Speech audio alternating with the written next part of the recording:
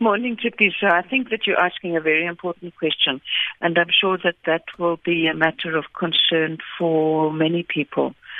I think that everybody will be looking forward to what the task team says, but I think first of all we need to put it in context in terms of our children not being taught history at all at the moment.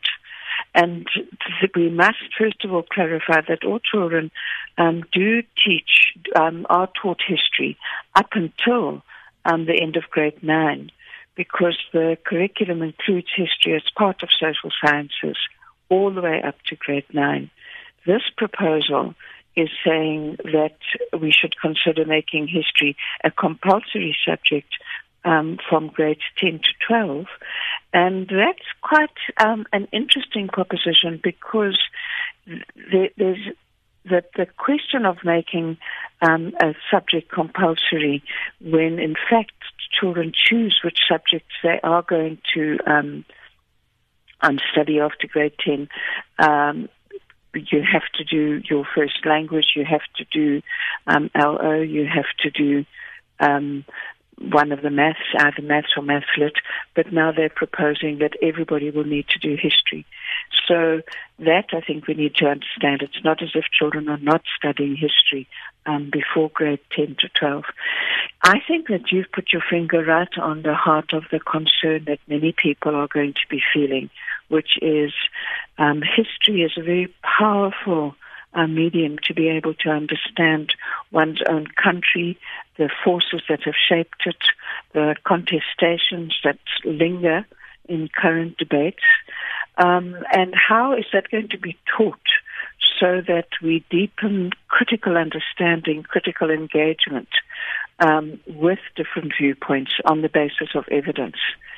That is what we should be looking forward to the Minister explaining today in the report from the task team. Some of the opposition parties, like the DA, for instance, are saying that it's going to divert resources away from much-needed subjects like maths and sciences and languages. Is this fair comment, given the fact that people have said part of the problem is that we're relying too much on a certain skill set, and this is part of the challenge to growing our economy?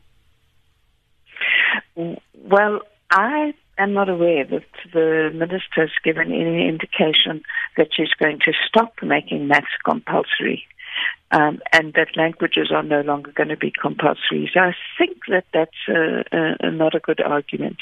To say that this is going to overload an already overloaded curriculum might be an argument, but at the moment learners do a certain number of subjects for grade 12, and I would imagine that this proposal would be saying that it's now compulsory languages, first and second language compulsory, maths compulsory, LO, and compulsory history, and then for the remaining number of subjects that you need to cover, you would choose it from the range of available subjects, which includes,